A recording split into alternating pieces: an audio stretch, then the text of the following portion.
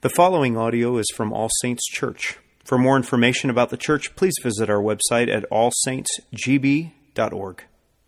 Words can lose their impact, right, when they're overworked and overused. Awesome. That word. Amazing. Honestly. Literally. Those words can lose their impact when they're overworked and overused. But two words more recently have become overworked and overused.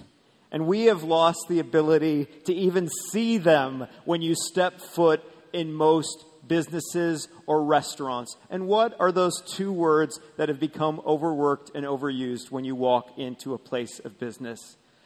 Now hiring. Now hiring. Post-pandemic, we are in a labor shortage, right? And there's many theories as to why this phenomenon is going on. Some believe it's because stimulus money is keeping the bills paid, and so people have no motivation to go back to work. Some believe that unemployment benefits are better than minimum wage, and so why work? Some believe there's physical and emotional fatigue after a long year of pandemic, or maybe don't feel safe going back to work. Some millennials are holding out for that dream job. But at the heart of this labor shortage is a problem of the soul. And it's a problem of our understanding of work. When you hear the word work, you might even feel in your gut a little bit of a weighty sinking. Pastor, don't talk about work today. It's Sunday. It's a day of rest. I don't want to think about work till tonight around 8 p.m. as I begin to gear myself up for the daily grind. Monday morning as I force my way out of bed to get to work. Wednesday afternoon as I watch the clock until the minute hand reaches 5. And Friday when I sigh a desperate prayer, thank God it's today. Or we feel like we don't have enough time in our day or week to get done what needs to get done. And so we work not till 5, but late into the night. And we work every day of the week, including today, the Lord's Day. What's happening here? What's the problem of the soul going on with work? It's a problem which has been around since almost the beginning of time. And here's what it is. It's the problem of self-employment. Self-employment is the problem. Where we are not only the employees in our work, but we are also the self-appointed bosses in our work. And today in Psalm 127, the psalm of ascent for the people of God who are on their journey home. That's us. On their journey to the house of God in the city of God, we are given a beautiful reminder of the gift of work. Good work. Hopeful work. Job well done. We are given a Monday through Saturday motivation to be part of a never-ending finished work of God, which we celebrate on Sunday. A reading from Psalm 127. A song of ascents of Solomon. Unless the Lord builds the house, those who build it labor in vain. Unless the Lord watches over the city, the watchman stays awake in vain. It is in vain that you rise up early and go late to rest, eating the bread of anxious toil, for he gives to his beloved sleep. Behold, children are a heritage from the Lord, the fruit of the womb a reward.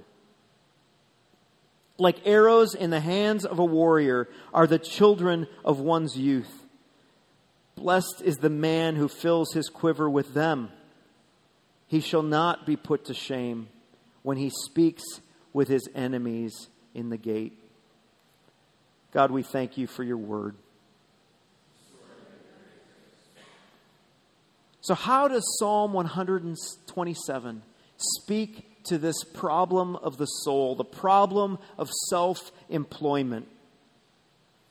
Well, it calls each one of us to do this, to demote ourselves, to fire ourselves, and instead invites us to this.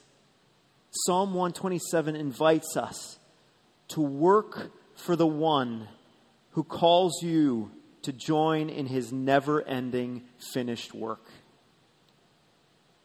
Work for the one who calls you to join in his never-ending finished work. The psalm this morning is divided easily in two parts. You probably see it. Verses 1 and 2 and verses 3 to 5. So too will be our time this morning together. One question to answer that we have for each part as we work for the one who calls us to join in his never-ending finished work. When you are discovering or asking yourself the question of, you know what, should I take this job or not take this job? What do you typically do?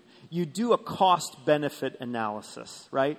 You usually weigh the pros and the cons of a job, right? So we're going to do that this morning. With verses 1 and 2, we're going to ask the question, what are the costs of working for ourselves? And verses 3 to 5, we're going to ask, what are the benefits of working for the Lord? 1 and 2, what are the costs of working for ourselves? 3 to 5, what are the benefits of working for the Lord? And the first question the psalmist asks us to ask is, what are the costs of working for ourselves?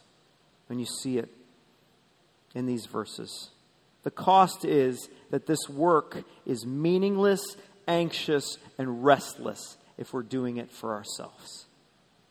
The psalm is attributed to Solomon, and if you know who Solomon is, he's King David's son. And he is a man who's now been charged with taking over the presidency of God's people from the first king who set the bar pretty high. And he's the president of God's people in the city of God, Jerusalem. He's responsible for the protection of this massive people and this monumental city. It's a daunting enough task. But there's another plate to his presidency. He's also the project manager of a building campaign, the temple of God. And you have to wonder if these words, Psalm 127, these words of wisdom which Solomon writes, were not written when he was up late going over the building specs of the temple. Or when he was first on the temple scene in the morning, on the job site, seeing how progress was going. Or when he was hearing word in his morning debriefing that at the city gate there's this guy, Hadad the Edomite, who was plotting a massive takeover of his kingdom. You wonder if that is what's prompting him to write these words. So let's read these first two verses with this context, Solomon's context in mind. Unless the Lord builds the house. Do you hear the condition here? Unless the Lord is the foreman. Unless the Lord is the one who is the architect, unless the Lord is the one guiding all of the decisions to this building, what happens? If He's not, those who build it labor in vain. That expression, in vain, means it's worthless. What you're building is going to fall down. It's worthless. It's nothing. Unless the Lord is building it. He goes on to say, unless the Lord watches over this city, king, unless the Lord is in charge of ruling over this city, king, the watchman is going to stay awake on guard for no purpose. It's worthless to even keep guard. The Message reads, the guards might as well take a nap. There's no point to having them there unless the Lord is guarding the city. Do you see in these verses the meaninglessness of working for yourself? What you're building, what are you building in your work when you think about the work that you do? What are you building? Are you building your own reputation? Are you building your new home? Is that why you work? Are you building up your retirement savings? Is that why you work? Are you building up for your trip around the world? Is that why you work? Are you building up for your dream car or your dream boat? Is that why you work? Well, Solomon says to us, it will have no lasting value if that's why you're working. It will be worthless. Why? Because all of that stuff is temporary. It's all going to fade away. But the Lord is eternal. He's forever. This is the wisdom of God given to Solomon, probably when he's tossing and turning in the middle of the night. When Solomon is starting to think that this temple is about him and his reputation. The Lord says to him, it's not about you, Solomon. This is the Lord's building that we're working on. This is the temple where the Lord is the center of the Holy of Holies. Not you, Solomon. Not you, Chad, planting pastor of All Saints Church. This is the Lord's work. And what you're trying to do apart from the Lord to also not only build something, but to give you security. If it's on you, that security is not going to last. It's only going to lead you to be anxious and restless. How many of you have had sleepless nights because of something you believed was in your hands and not His? The Psalm says, even you're playing scenarios over and over and over in your head in the middle of the night will not accomplish anything that's lasting. It will only make you miserable and really, really tired the next day. And so he says, it is in vain, it's pointless that you get up early or you go late to rest, eating the bread of anxious toil. Worrying, what do I got to do? What do I got to do? What do I got to do? For He gives to His beloved rest. The Psalm is not arguing for you sleeping in all the time or living a life that's like, oh, God will take care of everything. I don't have to do anything. I can just sit back and collect unemployment. No, that's not at all what this Psalm is saying. Because the Lord in other parts of Scripture values hard work and making the most of the time that you're given. What this psalm is arguing for is the way in which you work and do your work. Doing your work with you not as the boss.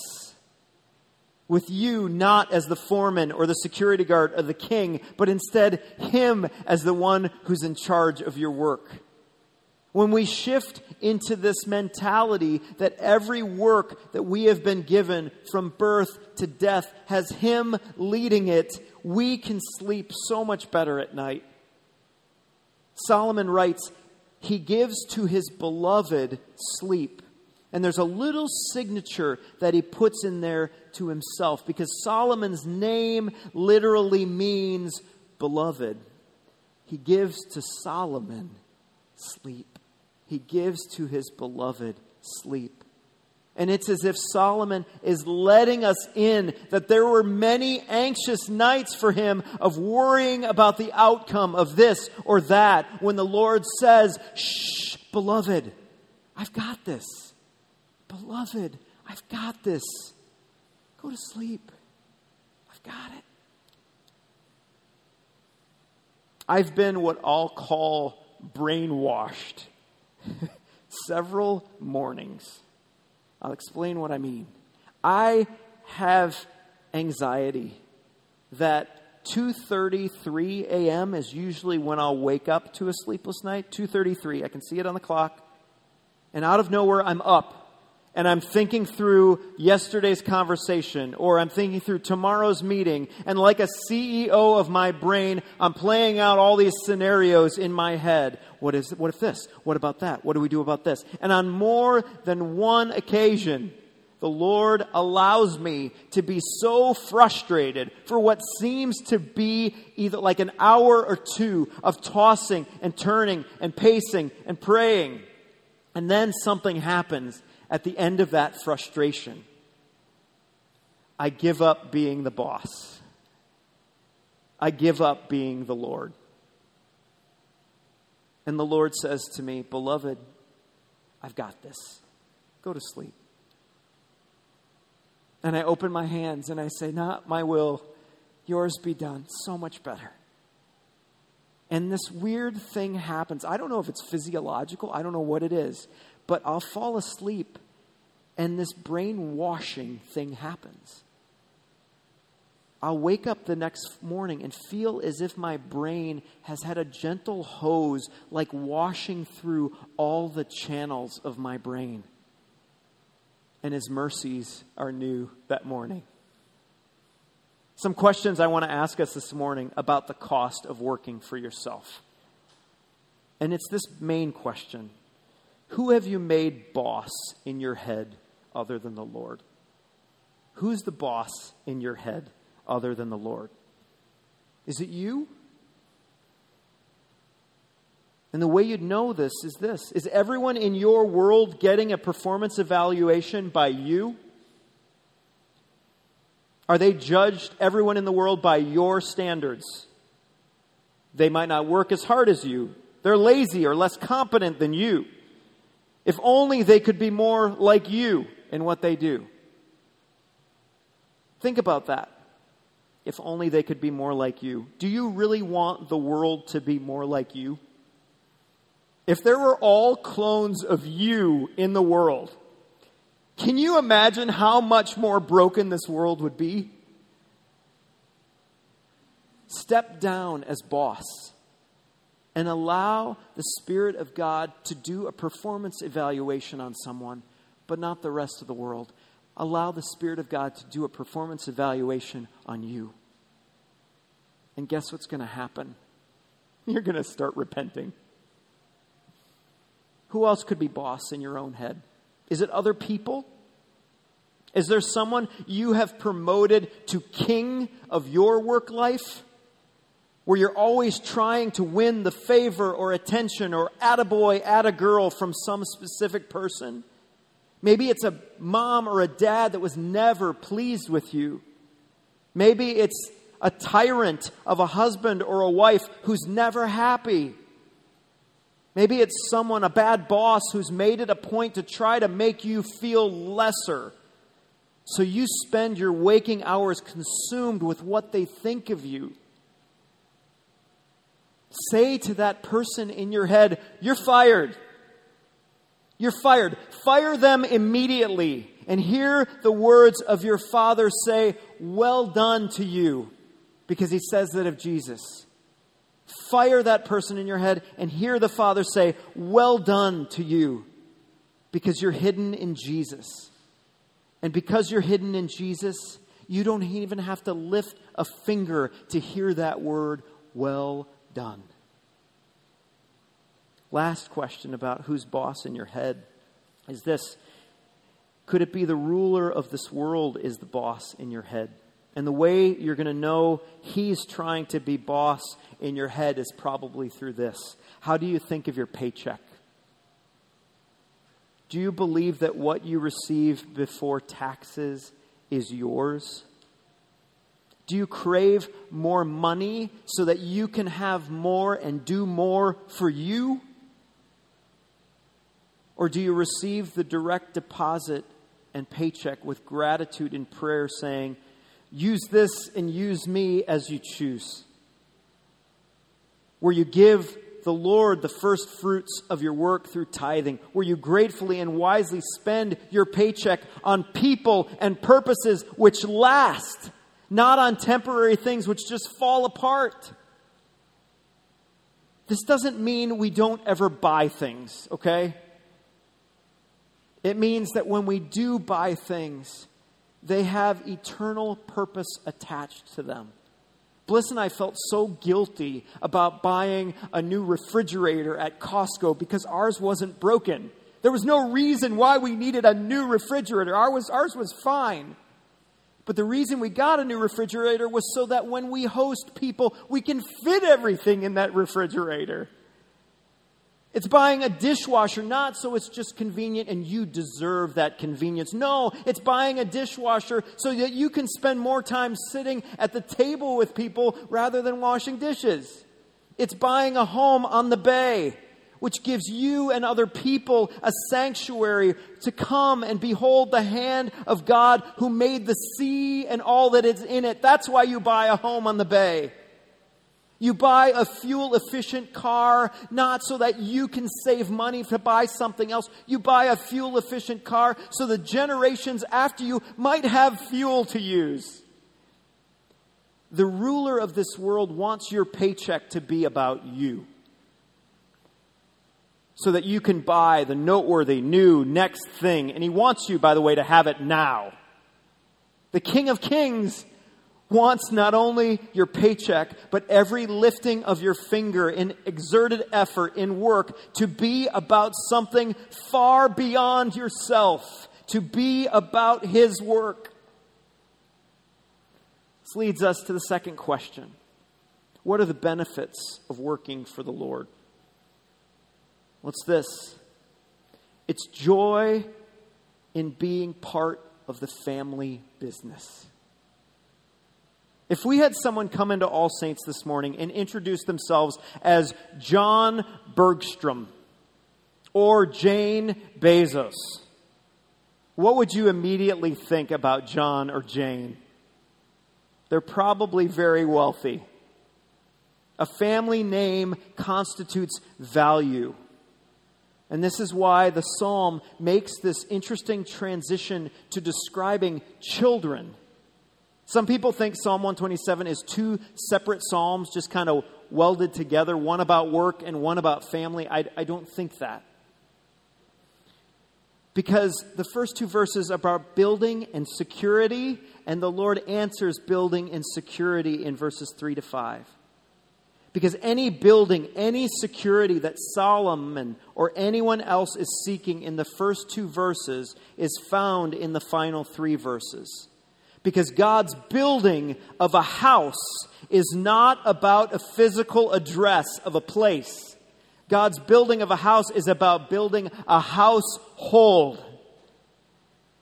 And security, according to the Lord, is not about fortresses or guards or armies or palaces. It's about the Father as He's building a household, now protecting and watching over His flock, His children, His family. The Lord is much more a family man than He is a CEO. I want to say that again because I think we all need to hear this. The Lord God is much more a family man than He is a CEO.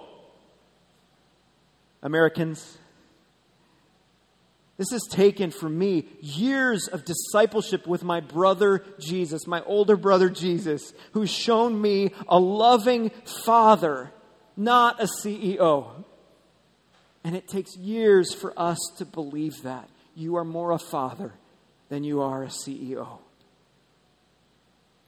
The call of God to be a child of His has the ability to reverse the curse we feel with work. Because work under the curse is about painful toil, thorns, weeds, deadlines, underpayment, underappreciation, bad bosses. But work within the family of God, as a child of God, over our lifetime can become a joy. How? Because we are called as children to be part of the finished work of God, His rescue of us. And we are called to be a part of the joyful work of God, which is His glory that never ends. The psalmist says, children are a heritage from the Lord, the fruit of the womb a reward. And it's interesting, Solomon is using paycheck language to say what God is building here. He's paying you with a people. I remember a pillow my baby sister had in her crib that had Carl Sandburg's quote on it, stitched on it. And it said, "A baby is God's opinion that the world should go on." Children are an indication of future hope. Just as we all delight in having a new baby in our family, God is in the business of adding more children to His family. Children are a window to the future, to a never-ending giant family tree, as verse 3 says, a heritage of the Lord filled with fruit of the womb. But not only are children a picture of future hope, children offer us protection. As we get older, our kids begin to take care of us, older parents. And the more children we have, the better we are protected.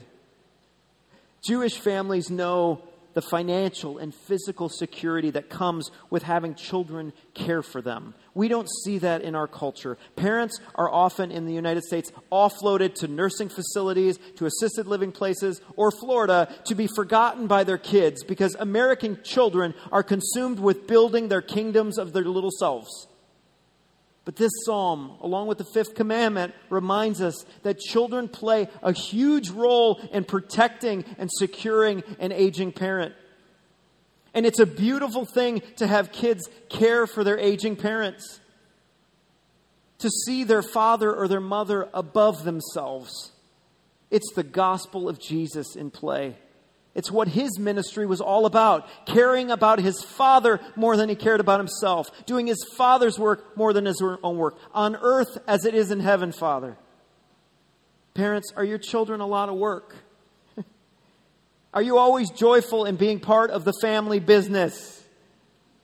Do your kids sometimes wear you out physically and emotionally? Yes. Do some of you carry the weight of wayward adult children who want to have nothing to do with God? Yes. Hear this psalm as a reminder to you that as hard and as much work as your children are to raise, they are a window into the Lord's love for you. The work He was and is and will continue to do for you. Children are a blessing to God's people because ultimately all these children, generation upon generation of the Jewish people, brought about the building of a household, a heavenly household. All these children brought about the security of God's people. All these children brought about the inheritance of the Lord. How? Through one Son, through Jesus Christ. Jesus Christ, the one who would go before the enemies at the gate, like verse 5 says. And we would not be put to shame because He's there. He would go to the courtroom and defend His family who's gone before Him and protect His family who's going to come after Him. We, as God's family, will not be put to shame because Jesus was put to shame. He was sent out of the gates of the city to bear the curse and the painful toil of our sin of self-employment. And He finished the work of the Father by dying for us. And He came back from there into the gates of the city, resurrected, saying, "Here are the keys to your family home that I've purchased for you." This is our heritage. This is our son. This is our child. The fruit of Eve's womb, the fruit of Mary's womb, a warrior who would shoot an arrow directly at the ruler of this world and say, "Hands off of them, they belong to my Father." This is the house which God is building. This is the household of faith, biological, spiritual children who put their rest, their trust, their work into the hands of the Lord Jesus Christ. How does this bring joy and security to your specific work, knowing you're part of the family business? Well, parents, spiritual and biological parents, it gives you a greater purpose to your work, doesn't it? Your work is not about making a name for yourself. It's about carrying on a legacy of faith, a legacy of Jesus. Remember, your painstaking work as a parent is not just to keep your kids from killing each other. That's what it feels like sometimes. Your work is to lead them to rest in the finished work of Jesus. When you sign them up for basketball, remember, your goal is not to raise the next LeBron. Your goal is to encourage them to play the game of basketball as if Christ has already won it. When you're changing the thankless diaper, or you're watching for the prodigal to come home again, remember the messes that your kids create are not on you to clean up. They are on the Lord Jesus to make right and to make new again. And just remember this stunning reality, parents. The Lord loves your kids infinitely more than you love your kids. Don't live vicariously seeking their love. Live securely in God's love, because as much as you love your kids, which is huge, the Lord loves you far more than that. Children, you are evidence of God's hope for the world. You are called to do the hard work of respecting mom and dad as they care for you. And children, your disrespect of mom and dad is a sign of self-employment. Your respect to them is an indicator that the Lord is your Father. Honor your mother and your father by caring for them, even as they age, even as, okay, boomer, they lose touch with their culture, and even as they dress more and more embarrassingly. Honor them. And lastly, family workers, all of us here, saints, the type of work you do is so much less important than how you do your work. The way in which you do your work speaks to which family you belong. Are you complaining? Are you gossiping with coworkers about the hours, the task, the boss, how awful this job is? Or are you doing your work as a reflection of the family to whom you belong? That when others see you work in your job, they see Christ working in you. Teachers looking like their teacher. Builders and building inspectors looking like their master carpenter. Lawyers looking like their defender. Parents looking like their father and their mother. Children looking like his son. Solomon kept, it's really interesting, the rest of his life kept little of his own advice. His life ended with very little to show for it. A physical temple in a city that would eventually be ransacked. Solomon's life was built on the pleasure of foreign wives and foreign gods.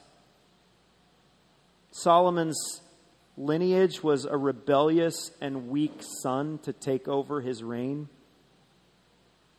We could just throw out Psalm 127 if Solomon were our guide. But Jesus is our better Solomon. His life was working his Father's will of building a household.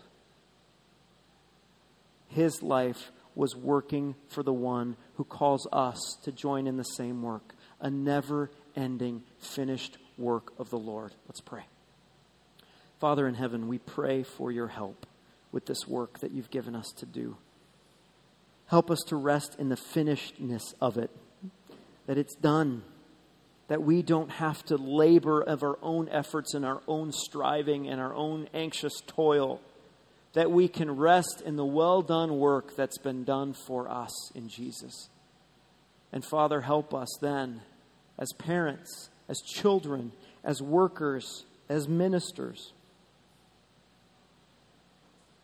to live our lives in response to what you have worked for us. We pray this all in Jesus' name. Amen.